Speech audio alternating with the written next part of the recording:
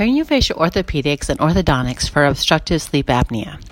There are over 90 diagnosable sleep disorders in children. These sleep disorders can affect kids' brains, hearts, blood pressure, craniofacial and somatic growth, and alteration in appetites. 95% of children with obstructive sleep apnea are never diagnosed.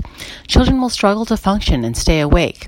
They have significant learning, behavior, speech, and mood problems. Usually, these children will be more likely diagnosed with ADHD.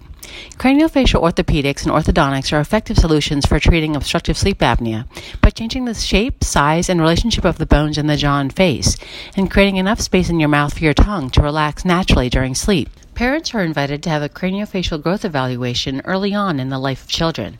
Parents might notice signs and symptoms like snoring, noisy breathing, night waking, and think this is normal. We invite them to know these symptoms are not normal. They are unfortunately common and need to be evaluated and treated. For more information, visit www.airwayandsleepgroup.com.